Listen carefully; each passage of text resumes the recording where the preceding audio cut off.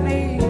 Smoking this dope. Ain't nowhere I'd rather be in the whole wide world than right here, you know what I'm saying? I rap good, smoke good, yeah. Fuck good, look good, shit good. I rap good, smoke good, fuck good, look good, shit good. Good, smoke good, look good, wish love, bitch would. I rap good, smoke good, look good, it's good.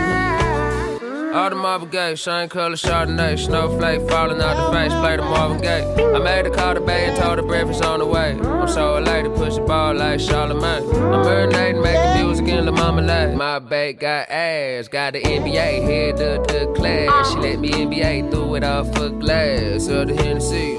Kinda tight in here, baby, can't pretend to see. I'm a Viking here, swimming in the sea. Trim a little tree, cream that little cream. It's me, I like when you rap more when you sing. Welcome to Give Me a Loot podcast with Xavier Marley. What's up to all my looters out there? Man, that song was called Fonto Isley. Sampled Ron Isley and the Isley Brothers, man. Sounds good. Sounds real good. I was listening to that this week. That was part of my quarantine track list. You know, I was just thinking about making a playlist, you know, putting it on Spotify and shit so people could really listen to it, get some new music, things like that, or music they haven't heard of ever in their lives or whatever for my young guys out there. But let me say a rest in peace to Mary Wilson from the Supremes. You know, she was a real big part in Motown and that Motown sound she helped create with her and Diana Ross and Florence. Man, rest in peace to her. First off, let me say congratulations to Tom Brady, the motherfucking GOAT. Man, shouts out to him. 7th Super Bowl win. It was a beautiful game. I got to watch it, man. They blew him out. People got mad at the refs in the game, but I look at it like this. It was a clean game. It was a clean fight. You know, no dirty blows. So it was a good game, man. It was a couple of things I found unique about the whole Super Bowl. It was the two people that did the national anthem. I thought that was pretty unique. That haven't happened in a long time, a very long time. I can't remember off the top of my head who was the last person to do it, but it did happen before. So this time it was Jasmine Sullivan and Eric Church. I thought it was kind of weird because it was two people. Who knows what type of message was being sent out by having two people do it, but you know, it is what it is. You know, a lot of people were giving praise to the Bucks for having black assistant coaches and stuff in the NFL. I thought that was pretty cool too. Let's give it up for them. You know, when that discussion always come up about black coaches and the lack of coaches in the NFL, sometimes I just think like people are missing the point. I don't think it's the actual, you know, action of not hiring black coaches. I just don't think the pool is a lot. I did read that The Weeknd has spent $17 million to perform. 17 fucking million. Can't you believe that shit?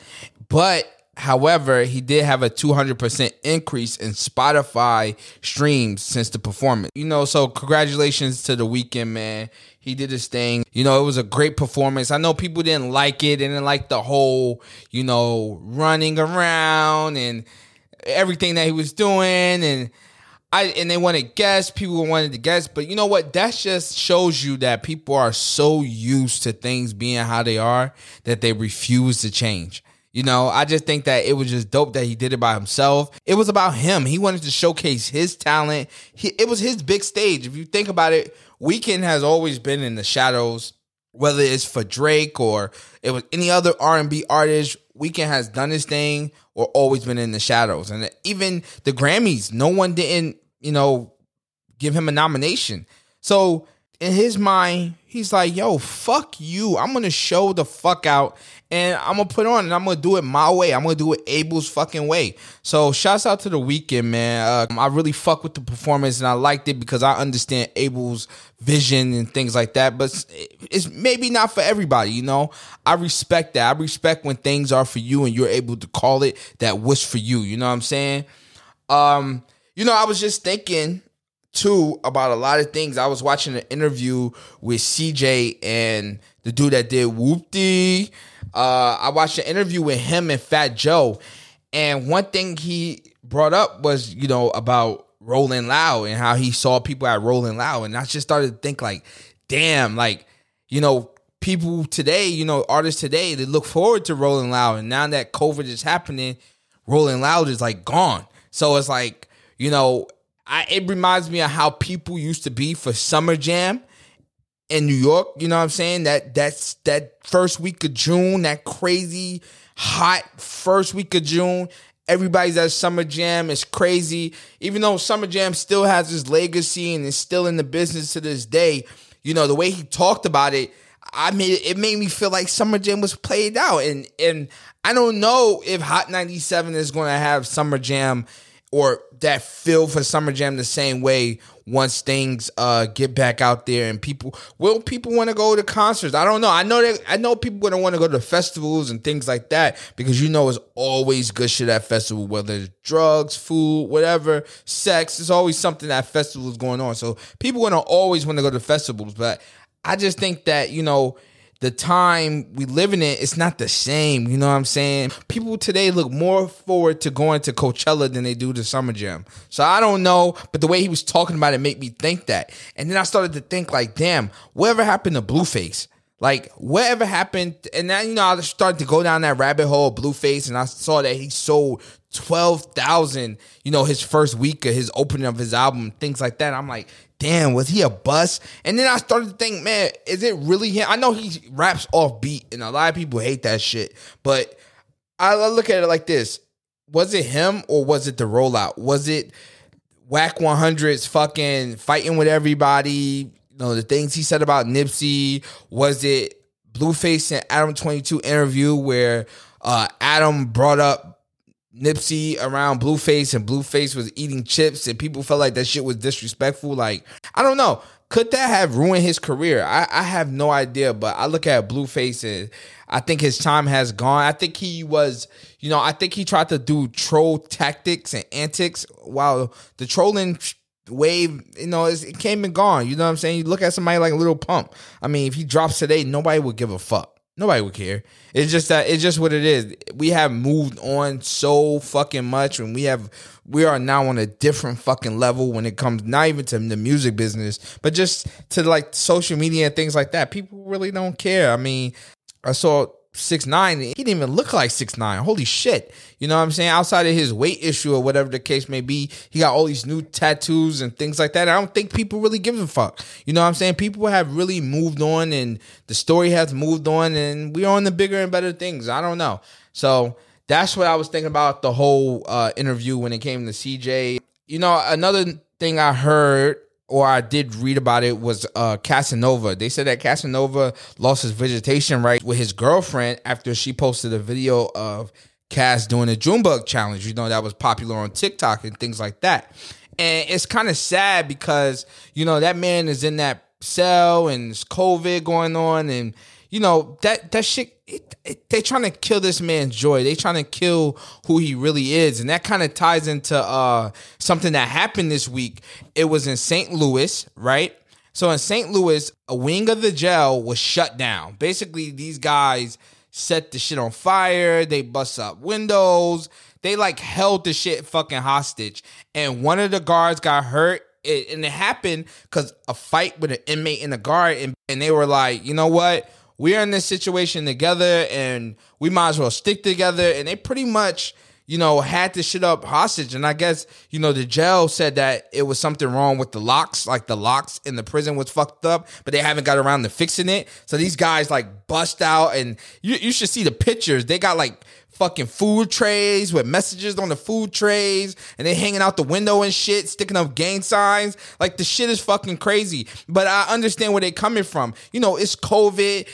The restriction they have when it comes to visitation and things like that, it's like, it fucks with your mental health, man. You sit in there, you stuck in the cell, and you seeing the same people, you eating shit and poison. God knows what's in that fucking food. And you have to sit there and you have to be there. And I guess, yeah, you're right. That's their fault that they're there. But at the same time, these people are human. And I get both sides of the fence.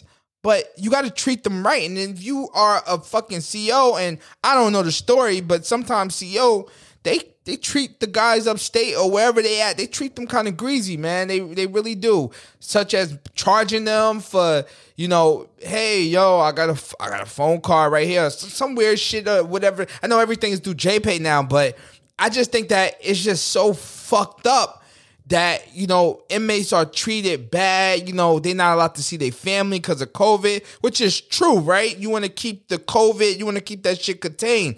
But at the same time, you got to cut these guys some slack. Like, it's just the time we're living in is so progressive and it's so fast and we're moving so fast as a people.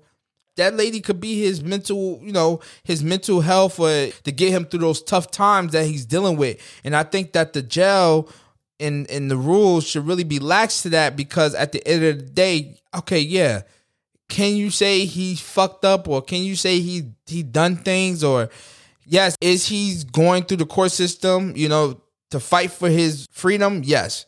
But that doesn't mean that he's less than a person. And that doesn't mean that he can't have things that can help him get through those times, because it's turbulent. You know what I'm saying? Brent Faiyaz, he dropped a new EP under a drop link. He put it on his Twitter and he put it under Do Not Listen. And it's 3 new songs. I thought that was pretty dope by him. The actual EP, it was all right.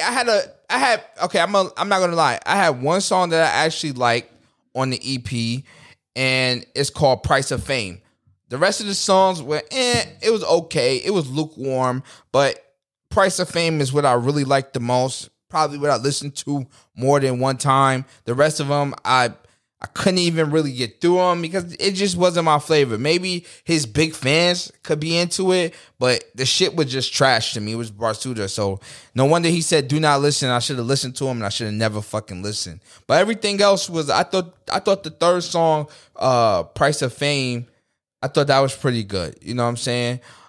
This week, Cardi dropped, Conway dropped, Freddie Gibbs dropped. A couple people, they dropped a lot of singles this week, man. It dropped on Friday. So after I dropped the episode, they dropped their music the next day. Just like this Friday is going to be new music dropping too.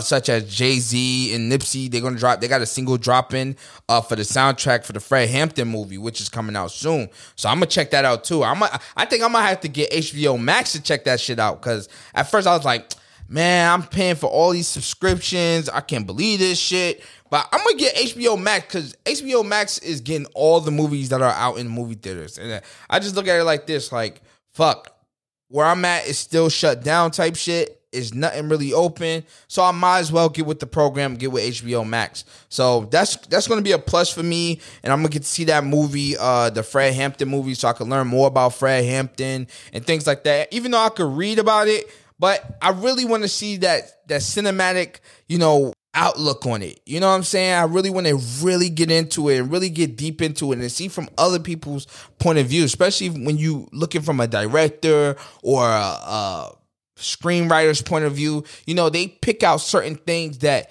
are highlighted to them, that are special to them. And I kind of really want to see that. So I am going to get HBO Max. I am going to check that out. I will tell y'all about it. I just thought that was dope that they dropping a new single together, Hove and Nip. Another thing about Nip, it was a rumor that came out this fucking morning, right, about Lauren London and her, I guess, finding a new person, and she got pregnant by somebody, and then it came out that it wasn't facts. So it's kind of fucked up because she was basically telling all her fans that Hove and Nip got a new song and she was happy about it. And then people just had this fucking terrible fucking rumor. And it just let you know that people would do anything for viral moments. Whether it's putting Gorilla Glue in your fucking hair, whether it's putting Gorilla Glue on your fucking pussy, whatever it is. People would do anything for viral fucking moments. So I just thought that was real interesting that people could just wake up in the morning and just put out a false fucking story like that. And these blog sites that want to be like Shade Room and stuff like that, they fucking leech onto that shit like fucking chlamydia and just ride it to fucking death. I'm telling you, it is fucking crazy how much people put out bad things and how much negative things that are out there in the world. And it just keeps on getting fueled it fuels the ego of whoever putting the negative things out, because they seeing those retweets, they seeing those shares, they seeing those views, and it's just a ever-ending fucking cesspool of bullshit. And I just look at it from that. So, man, pray for Lauren London, man, as she get through this hard time. I saw Twitter, they was going at the whole Fred Hampton. My boy, he sent me a few clips of it. And I got on Twitter myself, they were calling out the soundtrack and things like that. It was a time, and it was funny because I was watching Juice last week, and the Juice soundtrack is probably the best. Juice with Tupac, Omar Epps, that's probably was the best fucking soundtrack ever.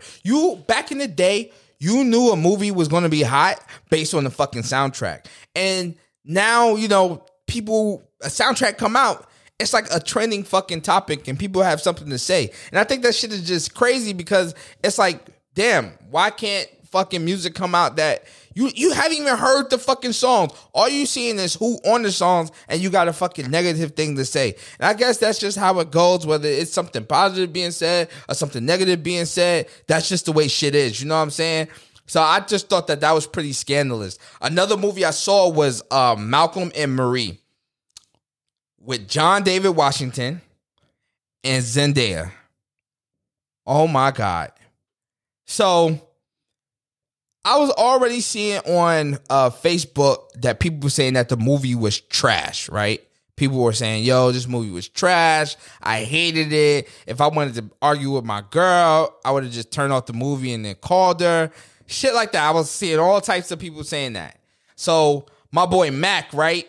I love Mac, man. He invited me to his Thanksgiving and things like that. So I always will respect Mac because he called and he thought about me on that day, man. That's so much love for me to him. I didn't go, but I always will respect Mac, So he called me. So he hit me up. Sorry. So Mac, he hit me up and he was like, yo, you gotta watch, Malcolm and Marie, right?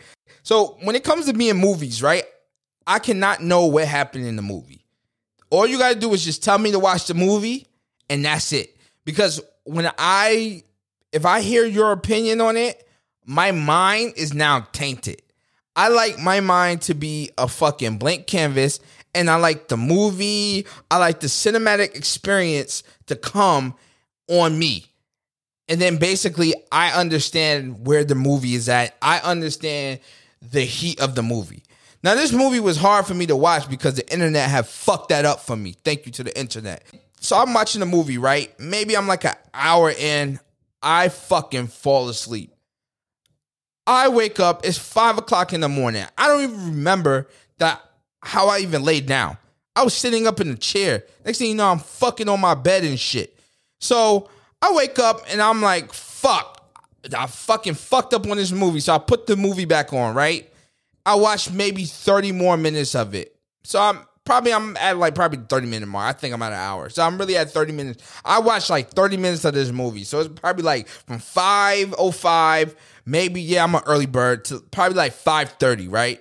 I'm watching a movie. Somehow I passed the fuck out again. Crazy. Wake back up. It is 6, like going on 7, basically. And I'm like, oh shit. Like, I didn't wake up on time. I didn't feed my dog on time. This shit is fucking crazy, right? So I put back on the movie back from where it was at. I was like, fuck, I'm never going to finish this movie. The movie finally gets done, right? But throughout the whole movie, I have an opinion on it. So I'm glad I didn't finish the fucking movie the first night because social media has fucked up my head. I was more concerned on the foreign dialogue and feeling between Malcolm and Marie.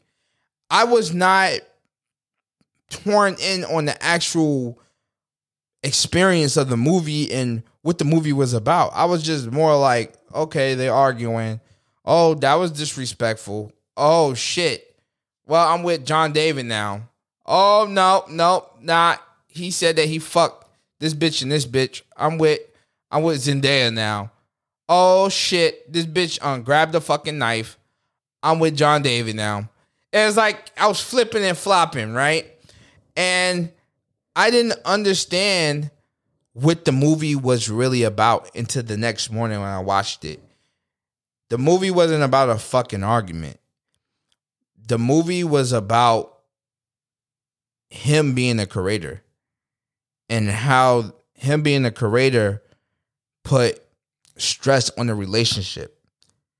And I know this because I'm a creator myself, right? I'm a writer, and I have written things, and a lot of the points in the movie that, you know, she said, it kind of resonated with me because, you know, she said that, you know, when she talks about him writing draft after draft and she has to read that shit. Well, that's me. You know, when I'm writing a project or when I'm on a project, I'm writing several drafts of something and you're trying to get it right. And when she talked about, you know, how he used her to pull like as inspiration.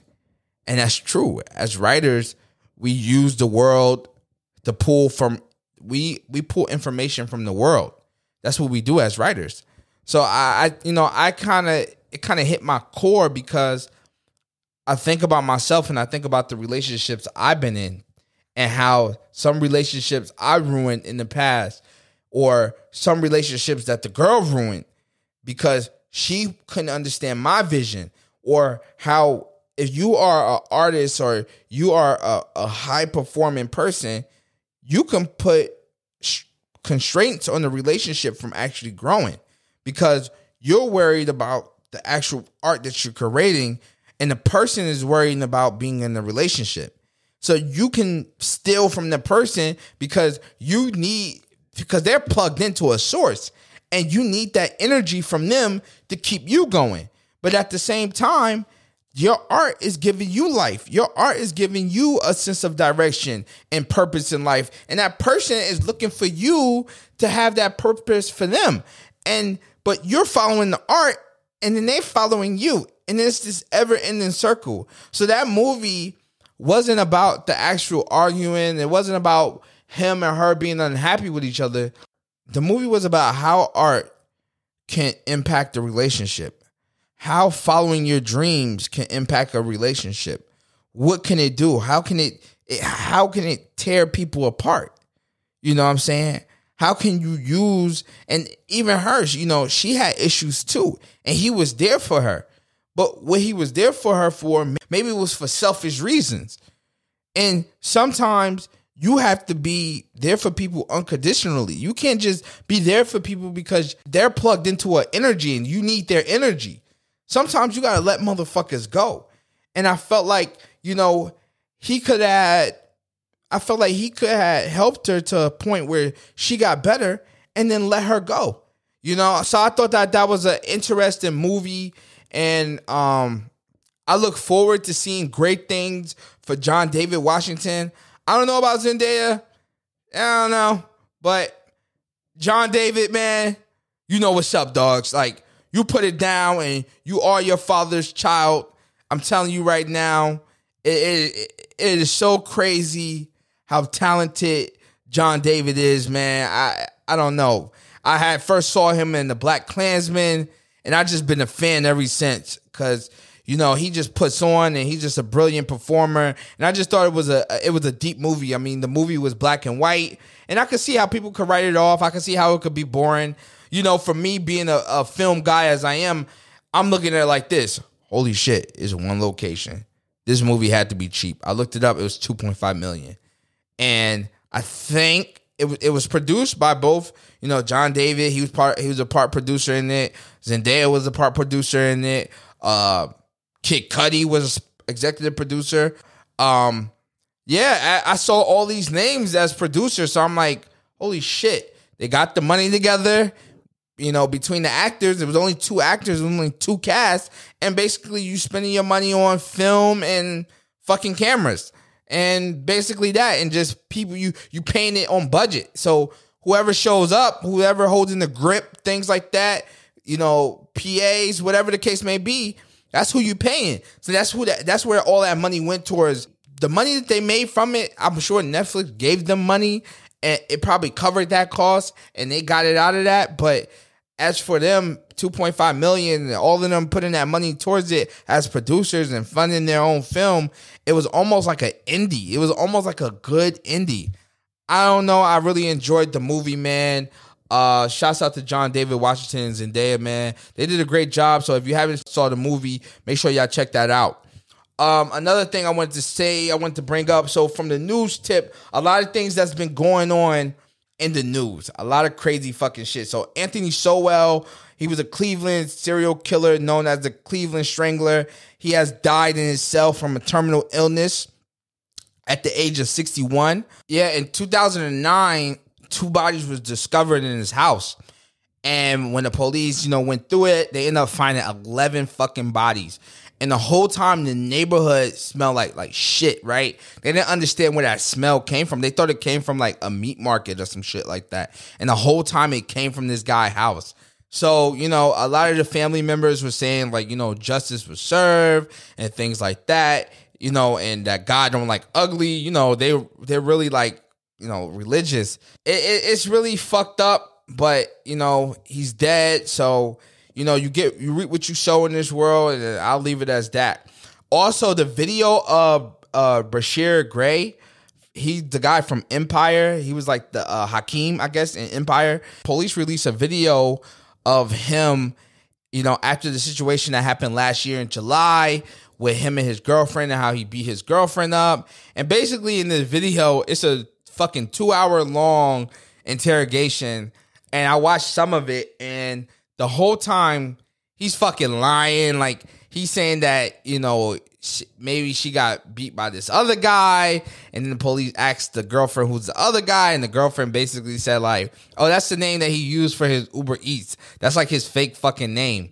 So I thought that was very strange seeing him. It brings me, it makes me think that, a lot of things that happen when actors lose jobs, you know what I'm saying? Like, because of fucking Jussie Smollett or whatever, Empire was never the same. And it was it for Empire. But like stars like him, and he's not even a star, but an actor like him, what position does that put him in where this show made him and it's a steady income? How that can, dwell on your mental health. I don't know. But, it makes me question that. It makes me think about that because, seeing that situation where he's fucking lying to the police about some fake fucking guy he's making up in his mind, I'm like, holy shit, man, this dude's a fucking path for real, man. It is crazy when you just see the video. I did read. So, a lot of things was bubbling, from the Wall Street thing. Everybody's still talking about it right now. The rave is marijuana stocks. So that's what's popular right now. That is the IPO for the stock that everyone's looking into because the whole Wall Street bets, been pumping that stock and it kind of rocketed up today. I mean, it was like $1 yesterday and today it's like $3. So, everybody's pumping that up because, that's basically, Wall Street bets is basically pumping and dumping different stocks. I did see it at $1 and I thought about getting it, but I was like, you know what? Maybe it's too much. I just thought it was too much for a real pump and dump, but I didn't think it was going to go up to $3. So, well, congratulations to them or whatever. So make sure y'all look into the marijuana stocks. On another front on the stock, Tesla had put $1.5 billion into Bitcoin. But however, Tesla stock, the real Tesla, has been stagnant. So usually Tesla goes up, or down. It like fluctuate, you know what I'm saying? But recently it's been real stagnant since that $1.5 billion, investment into Bitcoin. Now companies, traditionally do that. Like, I don't know. What this investment it makes me think that, like I said last week when we talked about the future of currency and things like that, is Bitcoin the true future of currency? Can people win? Like, will Bitcoin be worth $1 million a share one day? I don't fucking know. But, if money goes away and Bitcoin is true money and, there's only a certain limit, there's only a limit to a certain amount of Bitcoin that exists for purchase. who knows what Bitcoin could be worth. I mean, Elon Musk putting 1.5 billion in Bitcoin, buying that up. I mean, fuck, he must know something that we don't know. On another tip with Robinhood, a family of a 20-year-old is suing Robinhood for wrongful death, right? It's a wrongful death suit after the guy, he committed suicide by walking in front of a train. And this happens when he thought that he lost $750,000, right? So it's close to $1 million. And basically this kid, you know, I'm not sure what happened, whether it was an option or you know, a car or put. I'm not sure what he did, but basically he thought he lost $750,000 because of the buying power. But he emailed Robinhood, and I guess nobody didn't respond back to him. So probably the next day he wrote a note to his parents, like basically saying like he's doing this for them. And he walks in front of a fucking train, and that same day or the exact next day, Robinhood fucking emails the kid back saying that, oh yeah, it was basically a mistake. We sorry, you know, whatever the case may be, you don't owe anything. Everything is good. We readjusted everything. You're good. But the kid is fucking dead. So now his family is suing Robinhood, and the news reports got out about that. I thought that was really interesting. Yeah, man, it goes back to last week with the whole Kevin O'Leary clip when they were talking about, you know, kids losing money and whether it's right or wrong. And that's one of the situations where, you know, I feel like Robinhood can, you know, be a little tougher when it comes to, I believe it should be levels to the game when it comes to buying and certain investments. Like, yes, anybody should be able to buy a stock, right? A stock you cannot lose really in the stock. Yes, you could lose a lot of money, but unless you have a lot of money, you can't really lose a lot of money. You know what I'm saying? You got to spend money to make money. You got to spend money to lose money. So if you didn't really buy a lot of stocks, you're pretty much safe. It's a safe investment. But when you start messing with the whole, you know, puts and calls and things like that, it can get tricky because I don't know what actually happened with him in his situation, you know, but it just sucks that he took his life and, you know, he felt like, you know, it was no way out. And I just wish somebody would have told him that, you know, if that was the case may be, if you owe that much money, file for bankruptcy. Simple as that. That's what I was always taught. I always saw people do it. I saw 50 Cent do it. File for fucking bankruptcy. It is what it is. Speaking of the whole Elon Musk thing, so last week, you know, I made a statement about Jeff Bezos and how he was stepping down from Amazon and what he was going to do, what he was going to work at. So right after I put that out, I ran across a news article from The Sun, and it said that Jeff Bezos could be running for president in 2024. I was like, fuck. I wish I would have read this shit before I posted, you know, before I said that he was going to do all of that other stuff, which he is doing, because if you know Jeff Bezos, he do own the Washington Post. He do have his own, you know, space business going on. But I just look at it like this, man. He's running for president. Who knows what could come? Maybe he runs Democrat, I guess. But how is that different from Trump? You know what I mean? Like, this proves us electing Joe Biden either proves that, you know, he was the next best thing, or that we feel comfortable with the establishment. We feel comfortable with people, you know, telling us what to do and leading us into darkness. We feel comfortable. I mean, look at it. We deep into February, right? We in the middle of February, I guess, and we are not sure when people are going to get their stimulus checks. That wouldn't have happened if Trump was president. People will be begging Trump every single day. It will be a conversation every single day at a press conference and everything about some damn stimulus check. Here's Joe. Nobody says anything. I think that's the most annoying thing when it comes to Joe Biden and the shit that he does, is that nobody really say anything. For instance, Joe Biden is opening up an overflow in Texas for undocumented children due to COVID. This faculty could house 700 children, and it couldn't expand. Yet, Nobody say anything. Nobody gives a fuck. Nobody. And here's the thing. That was one of the discussions, right? When it came to the actual presidential debate, it was, who built the cages, Joe? Who built the cages? But yet, nobody say anything because he's not Trump. If it's not Trump, because Trump ran the fucking media airways. Now you see media, they're not saying shit.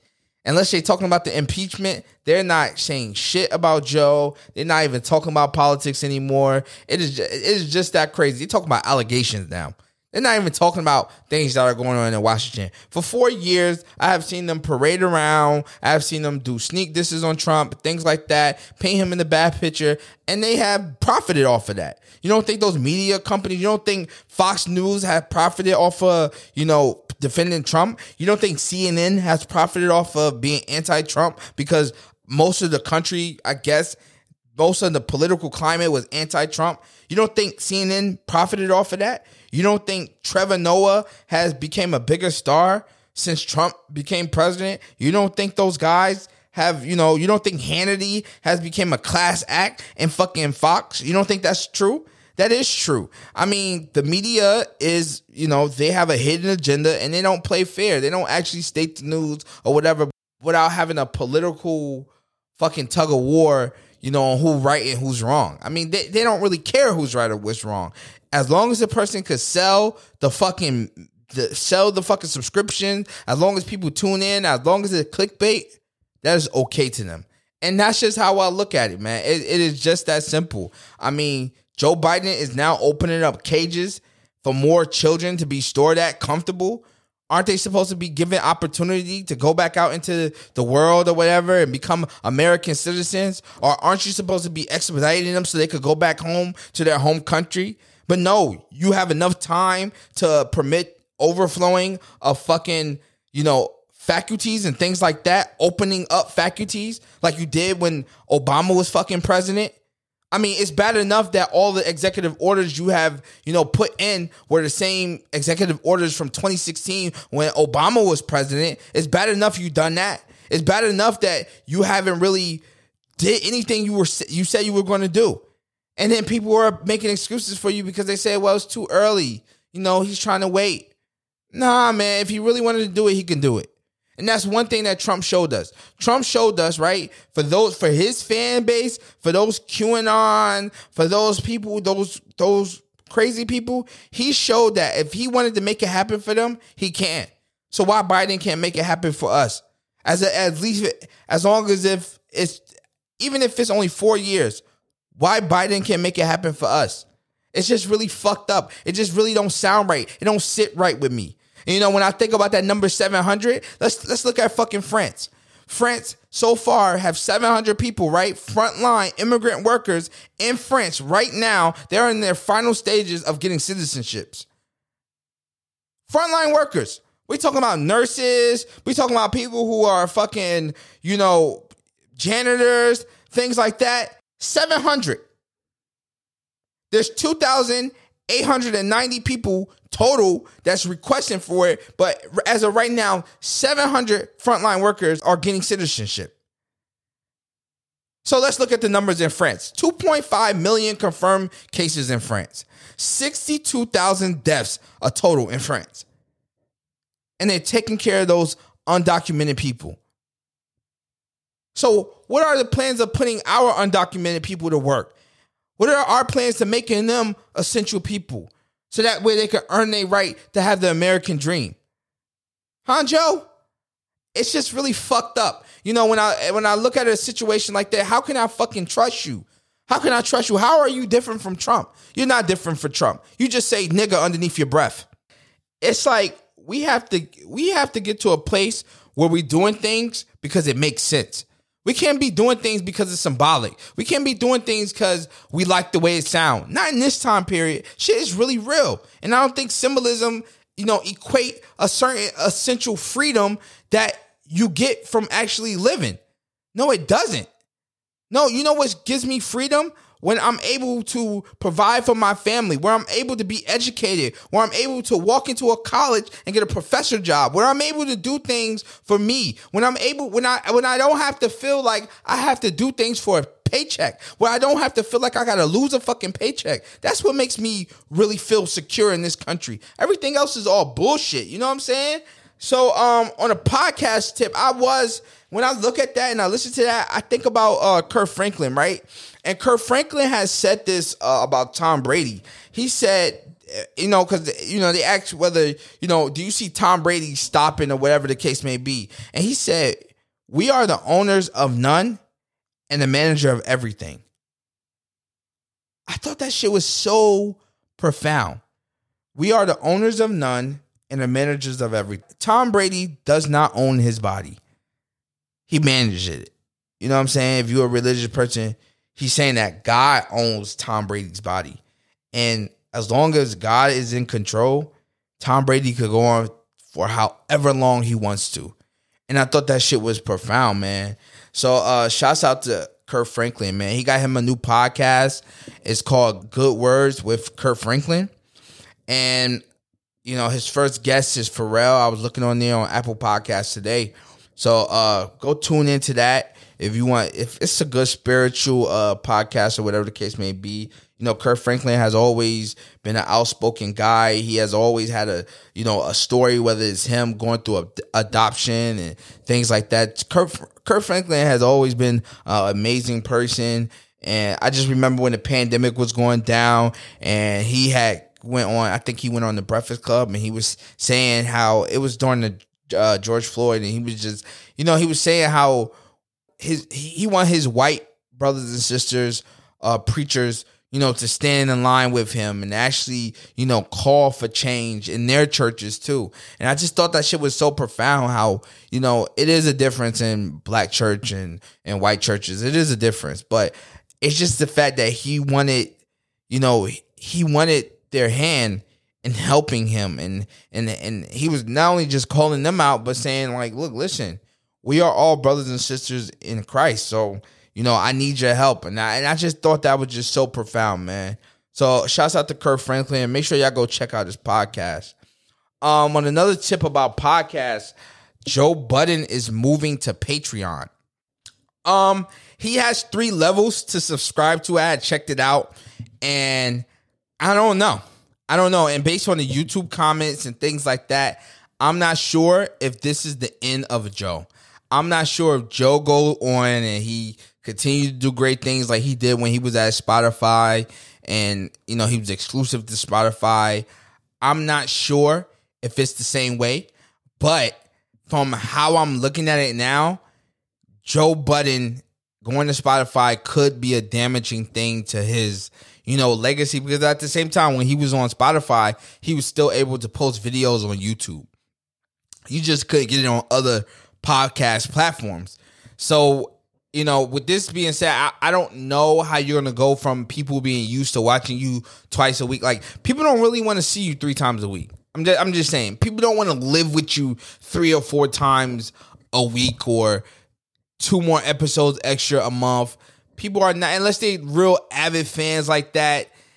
I just think 3 times a week is really rough and it's obsessive and it could be just too much for the audience. I don't know. I thought about having an episode, twice a week, and I'm just like, nah, man, because it's a lot that goes into me putting on this episode. And I just saw, I get where he's coming at. He got 4 or 5, like he has a whole team of people. And they all rely on that podcast. You could just tell whether it's Rory or it's Mal.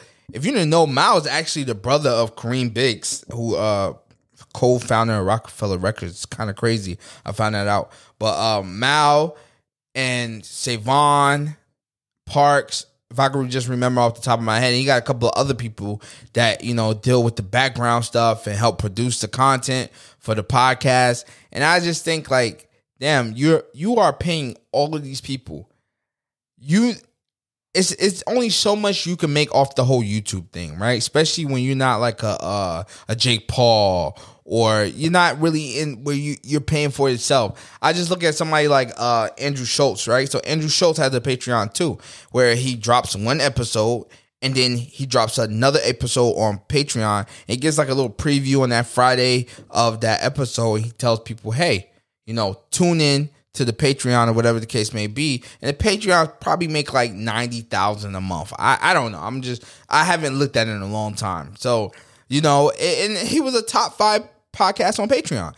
But when I look at Joe's situation, bro, people are used to you.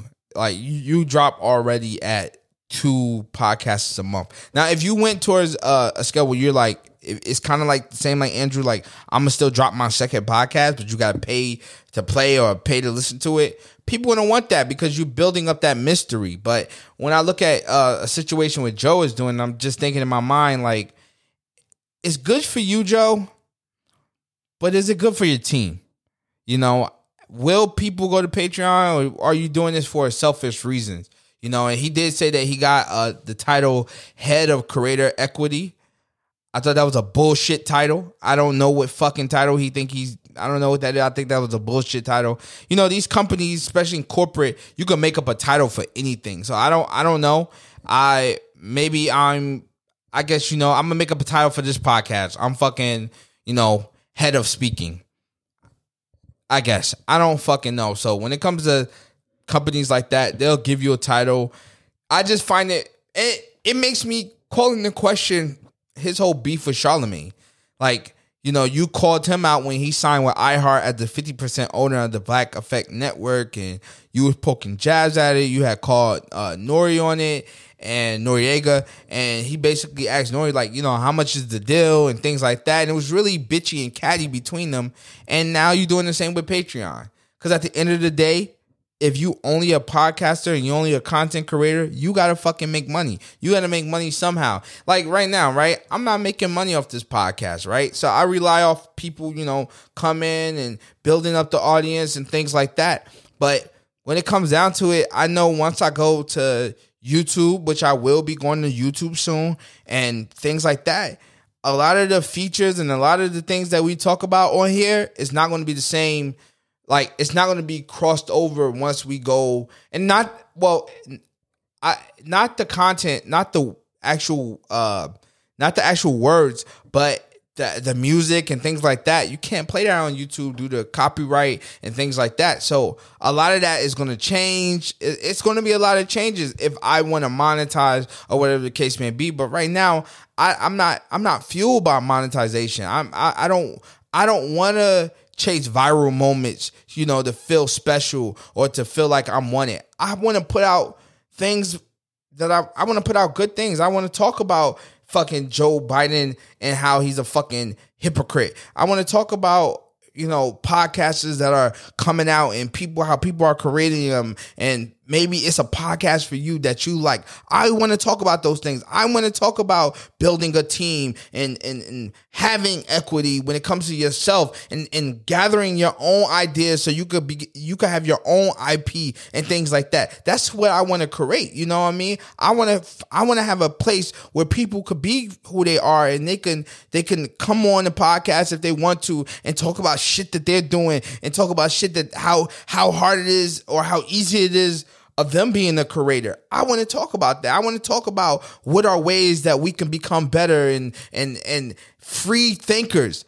Be free thinkers. So yes, when it comes down to it and me being monetized, I feel like once you start doing that, you have an end goal and you chasing something. Yes, do we want to, does it cost me money to produce and put on this podcast? Yes, it costs me money. But right now, I'm not really into trying to make money off of it. Right now, I'm just trying to grow, become a better speaker, become a better person, and try different things. Every podcast, I'm trying something new.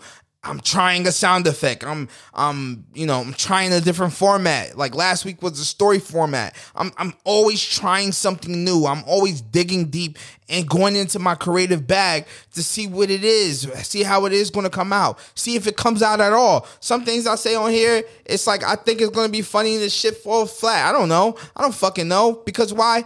I'm new to this. I'm really trying to grab my own and really go into my own way. And when that time comes, when I want to throw an ad in there or I want to apply for an ad, I want that shit to be fucking organic. You know, Malcolm and Marie, John David, he talked about that point about how people are so obsessed with what's authentic instead of being obsessed with the actual purpose of the art.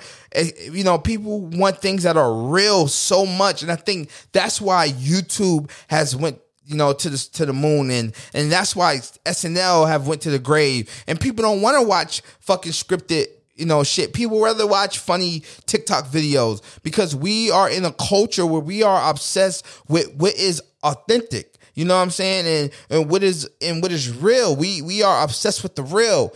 And sometimes we overdo the real thing to take us to viral moments. So, you know, I don't know if me doing a podcast and me doing a Patreon and things like that, I still don't know.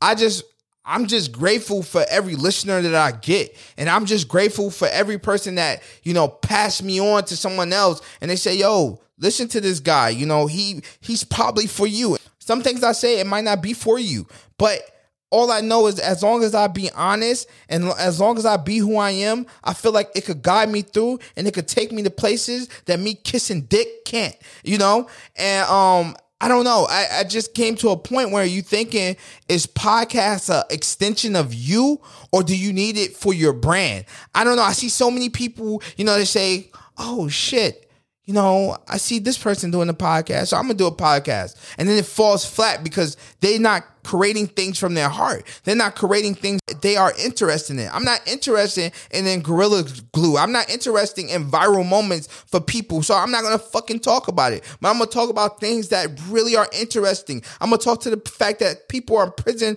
right now.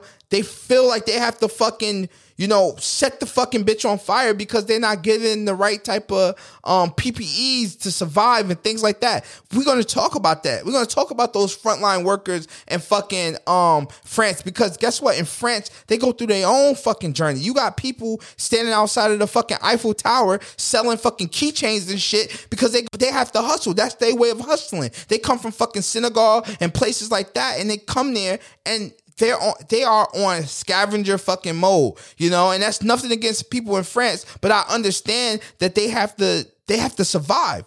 There are people all over the world that have to survive, and I've seen it. I've been through the world. I have seen things, and I have looked at it from that point of view. So no, when I want to put out things, I want to put out it from the core, and I have to be strategic when it comes to me, you know, monetizing myself, and every innovator is going to come to that point where they have to think, do I monetize? But when I look at a person who is new and they only have 3 or 4 followers and they're already asking for monetization, I just look at them and I just stare at them deep in their soul. And I just say, bitch, you ain't shit. What are we creating, man? And not even just podcasting, but anything that you're doing, whether it's like Mr. Teleferro on Facebook, or you doing a Twitter thing like Justin LeBoy, or you on Instagram. We have to be honest when it comes to the content that we put in out and the things, but you got to do it. If that's what you want to do, that's what you do. Not everybody is creators. Some people are just watchers. You know, like I told y'all how when I got in the podcast, I watched hundreds and hours, not just watching, just listening to thousands of hours of podcasts. And I was a watcher. I was learning how to do it. Not only just learning, because I really enjoyed it. I really enjoy listening to other people talk about things that they are into, spreading good information. You know, sometimes you just can't get up and just say, well, I'm going to do this. Sometimes you got to be more strategic. Sometimes you got to be a student to the game first. And once you become a student, then you can get on your own feet, and then you can start creating, and then you can start putting out things that actually matter to you. You know what I'm saying? So that's what I got for that whole Joe Budden thing. I don't know if he's making the right move by moving to Patreon. I don't know if he's doing it for his own selfish reason. I don't know. I don't know if he's regretting the fact that he walked away from, you know, millions of dollars away from Spotify. I don't know when he could have been set. I know that in the black community right now, a sense of ownership is everything. And it's been pushed down our throat, not only from Black Twitter, but just from just people in general. You know, you get on these forums or you get on these comments and you talk about, oh my God, he's so stupid for selling his masters. But when you put yourself in that situation, when somebody's offering you $3 million in cash and you saying, what you going to say? You're going to say no? And in their mind, they're going to think, oh, all I got to do is put out songs like I've been doing from my heart. And I don't have to struggle. Well, yeah, I'm gonna sell my masters. You know what I'm saying? Not that it's right, but that is how music has been going on since the beginning of the time, is people giving up their masters and publishing and things like that. And when you get to a certain standpoint, you buy the shit back. But we have to look at whether we shouldn't look at it as a bad thing that a person is selling their masters. We need to look at the business practice of the person who actually has the masters. We need to look at whether they have that artist's best interest at heart. And that should be called into question. So no, I kind of don't understand why I get why Joe kept his podcast, right? He's looking like, yo, if you're not going to give me what I want, fuck you, I'm out. But I think he played his hand wrong because you got mouths to feed. You know what I'm saying? Y'all performing in Park's fucking living room. Y'all people got mouths to feed. So I don't know. Are you going to give them that money or whatever the case may be? I don't know how much he asked from Spotify, and I don't know how much Spotify gave him. I'm sure if you look it up, you can find out. But I'm pretty sure that he would have been set if he would have just sold his IP. And not that it's wrong or right. It's not up to me. I know I'm not selling my IP. I know that I rather, as you can see, I'm 7 episodes in. I have not put on an ad or anything because I want my thing to be real. You know what I'm saying? But as for somebody like him who is working with Cash App, who is doing all of these things when it comes to the actual performance of podcasting, you know, taking tours. And this year, he hasn't made no tour money because, you know, COVID and things like that. I mean, he's taking an L. So when it comes to a person like that, I mean, what can you do? I mean, what's the real responsible reason? I mean, do you wait it out? Do you build something up? Like, you're not Rogan. I know that when Rogan went to Spotify, Joe got real jealous, and Joe wanted to really be a part of that and really wanted to get blessed like that because Joe Rogan made $100 million plus off that Spotify deal. But when Joe Rogan signed that deal, Joe Budden was never the same. So, you know, you look at a situation like that, you don't know if it's right, you don't know if it's wrong, and that's kind of up to you. This week, Google had said that they were adding algorithms, you know, to help promote more black business, and they did this for Black History Month.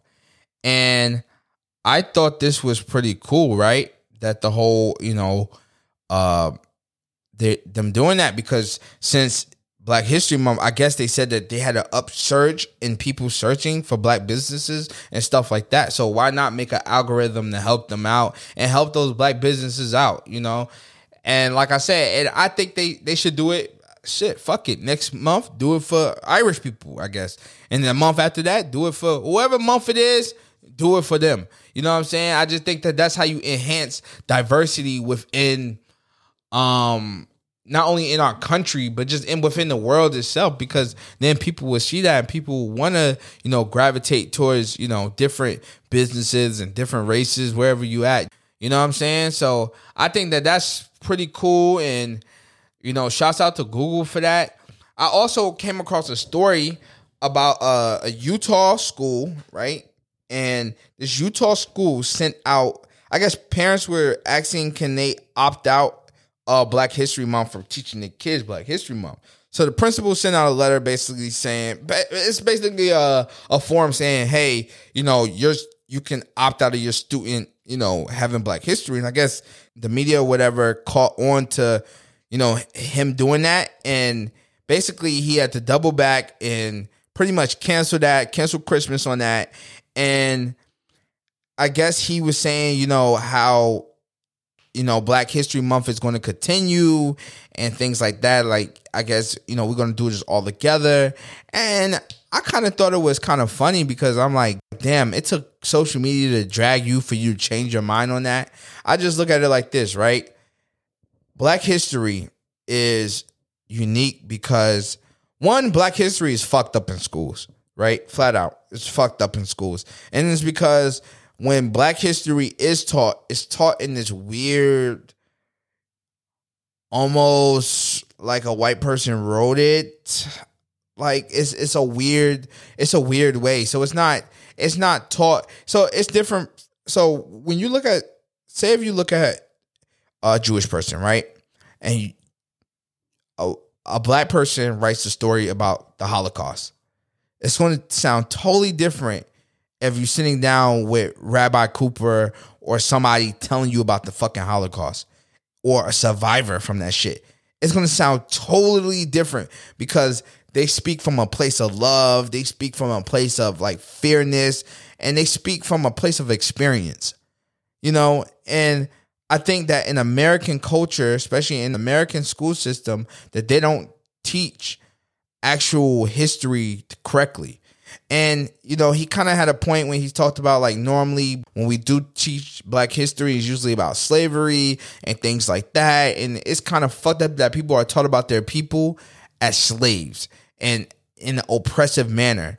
And he's kind of right. It is fucked up. It's very fucked up that, you know, when you tell about history, you tell it from a perspective of Black people being victimized, right? No, it is fucked up when you talk about Black history and you talk about it from a place of, you know, Black people being oppressed, when you should be talking about it from a place of, you know, both point of views. White people from that time period oppressed Black people, and this is what they did. But in order for you to open up that conversation, you're really going to have to change the way we react to it. You're going to have to change the way people are having, and that's an uncomfortable conversation. I don't know whether that conversation should be had with kids, but if you're going to teach it right. You know, teach about those Black revolutionary people that have, you know, had an impact to this world that's outside of George Washington Carver. You know what I'm saying? Teach about all of those people who were just, you know, innovative and things like that. I mean, it took George Floyd to happen before half of the world really knew about the Black Wall Street. People didn't know about Black Wall Street before George Floyd. It took a city in Minnesota to be engulfed in flames for people to say, wow, this happened before. It's kind of fucked up. You know what I'm saying? It's really fucked up when I think about it. So when it comes to a situation like that, you know, we always dealing with people trying to erase Black history or not being honest about it. If you're going to teach about 1776, teach about when the first slave got here too. You know what I mean? And that's been a big thing because people don't want to teach that because they say that that's kind of rewriting American history wrong. And I'm a person, I love history, American history, world history. I love it all. But I just think that if you're going to teach something, do it right, man. Teach about things that actually impacted our community and that actually, you know, the reason why things are the way they are. You know, teach about great people in that state. How about you have a state for a week of school? Teach about Black people in that state. How about that? Great people of Black people that's in that state so people can learn where they come from.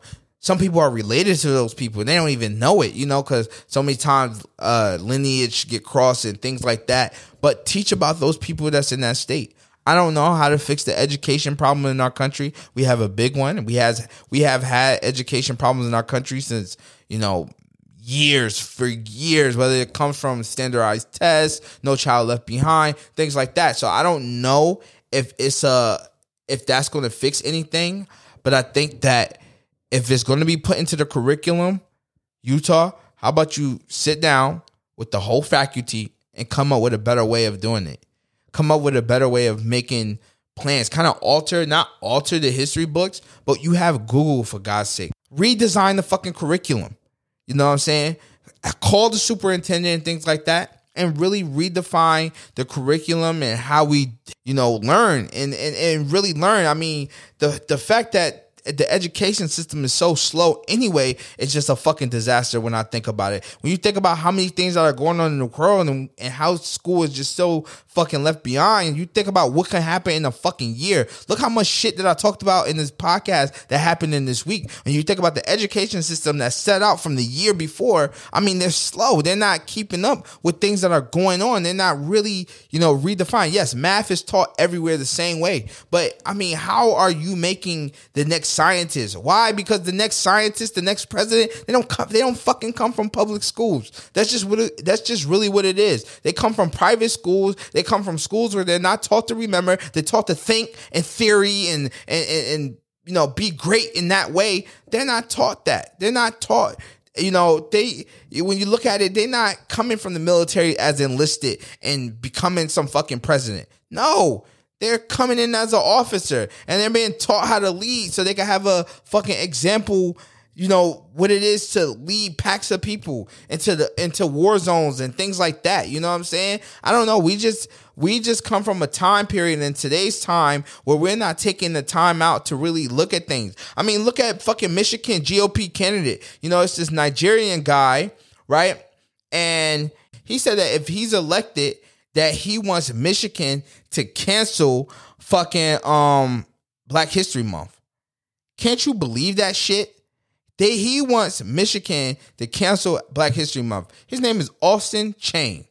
I mean, people all around us wants us to cancel history and cancel who we are. And it's kind of fucked up because, if you don't know who you are, you don't know where you're going.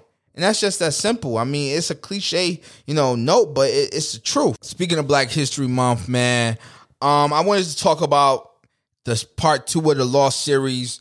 Last week we had a little thing about Alberta Jones. I thought that was a good story. This week I want to talk about Matthew Henson.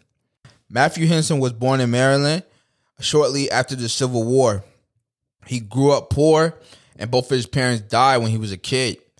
Henson lived with his uncle in Washington, D.C., and then he left at the age of 11. He traveled by foot all the way up to Baltimore, which was 50 miles away. And in Baltimore, he was hoping that he get a job on the ship or whatever.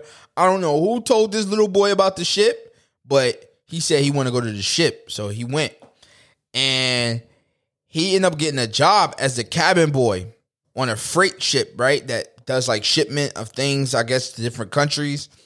And when he got this job, he ended up seeing the world. China, Europe, North Africa, and he learned how to read and write in the process. So during this time, a lot of black people didn't read or write, but he ended up learning how to do it. And he learned from a captain on the ship. And the captain was really liked him because, back in those days, reading and writing wasn't mandatory. It was a privilege. So I guess the captain felt like he was, smart and he could learn. So he was like, you know what? I'll teach you how to read and write. So after 6 years of being out at sea, the captain dies, right? So Matthew was just crying. He's upset. He's like, yo, how could this happen? This dude has done so much for me. He gave me alphabets and shit like that. Man, he done everything for me. I can't believe he's gone. So Henson, he went back to Washington, D.C., right? And he took a job as a store clerk in a fur shop. So one day at the store, whatever, he met a Navy lieutenant named Robert Perry, and who was selling some pellets or some shit like that. And he kind of liked Matthew. Like, he liked his style, you know what I'm saying? Like, Matthew was, adventurous. He had been things. He had seen the world already. And this Navy lieutenant, he's in the Navy, so I'm guessing he travels everywhere. He's like, yo, I kind of like this kid. Like, he knows what he's talking about. He's been everywhere. So I've been everywhere too. He been everywhere. I like this kid. I'm going to fuck with him. So the Navy lieutenant gave him a job. So Perry, that's his name. He gave him a job as an assistant on a upcoming, survey trip to Nicaragua, right? And Henson, he was basically missing it. It's been a while since he'd been out at sea, but he was like, yo, I'm out. I'm going to go with Perry and shit. So he became a permanent member of the crew. When Perry announced, that he wanted to go to Greenland, and I think it was like around 1891, I guess, he said, yo, I want to go to Greenland. Henson was hyped. So he was like, yo, I'm about to go on this journey with him. We're going to Greenland. So throughout the 1890s, Perry and his team, they will return to Greenland several times, battling extreme weather, loss of team members and shit like that, starvation. It was a lot of shit that was going on. It was a time, it was so crazy in this journey that they were forced to eat the dogs that were pulling their sleds. So Perry and Henson, relationship grew out of that because, it's me and you against the world type shit. So of course, their relationship is going to grow. By the time the 1900s came, Perry was like, you know what? I really want to go to the North Pole. So over the next several years, Perry and he was always with Henson, by his side. So they would both, do it. And at this time, this passion kind of grew for Henson too.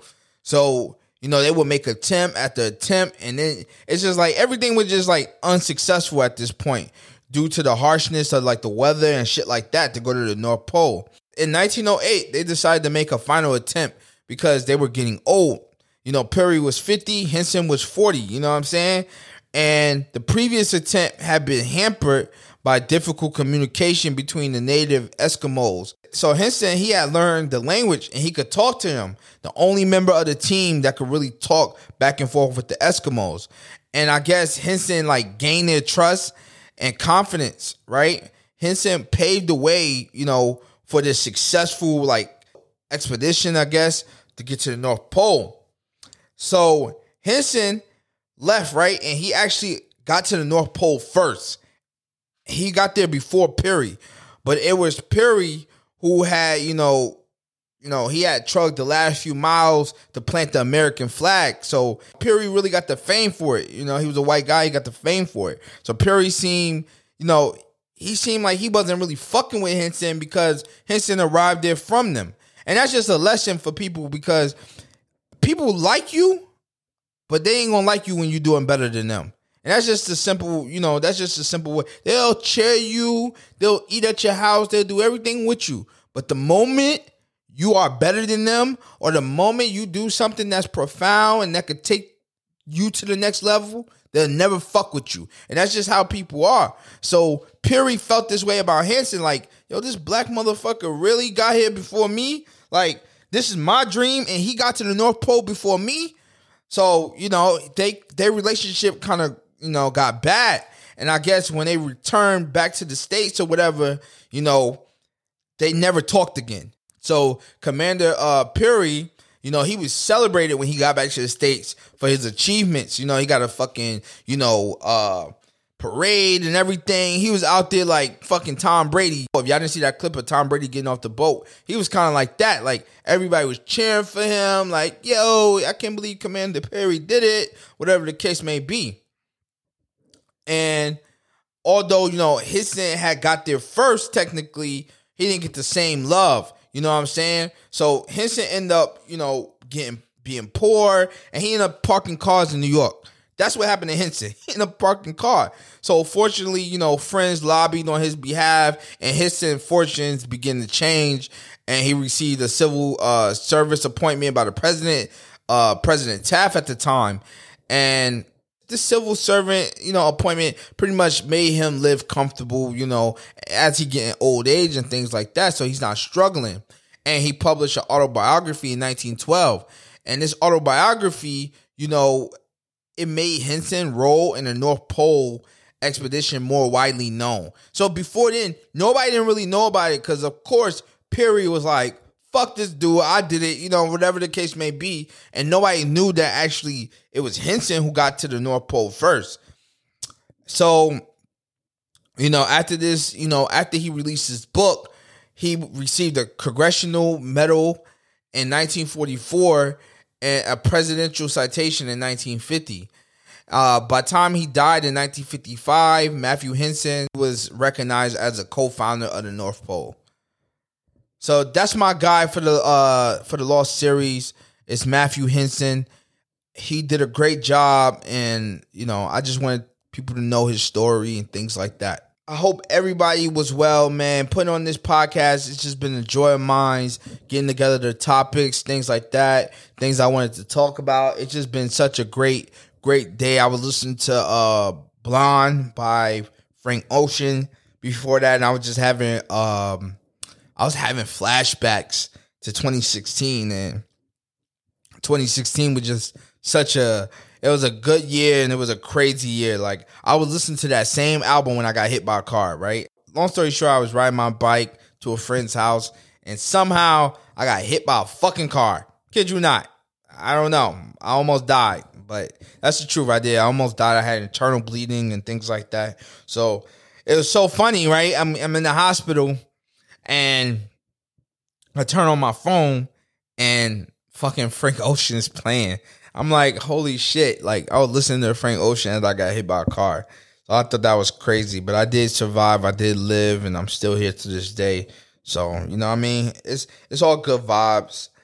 But that's the story of Matthew Henson. I hope you guys liked it.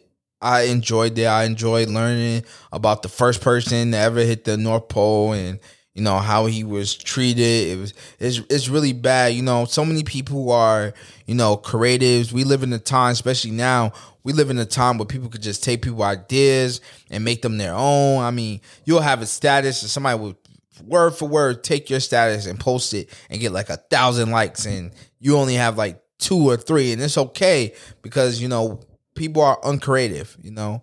People talking memes now. It's so crazy. People think they're so funny. They'll take whatever a meme say and they will say it. We live in a time where people are just crazy. People have no creative bone in their body. So, you know, I'm just blessed. I'm just happy that my life is the way it is. I'm just going to keep on going, keep on doing what I got to do, and I think I'll get my roses one day, man. I'm not really stressing it. So I know I said I was supposed to do the podcast with Aaron this week, but he had to cancel because he's going to take a test that he's been taking since the beginning of time, and hopefully he'll pass this time.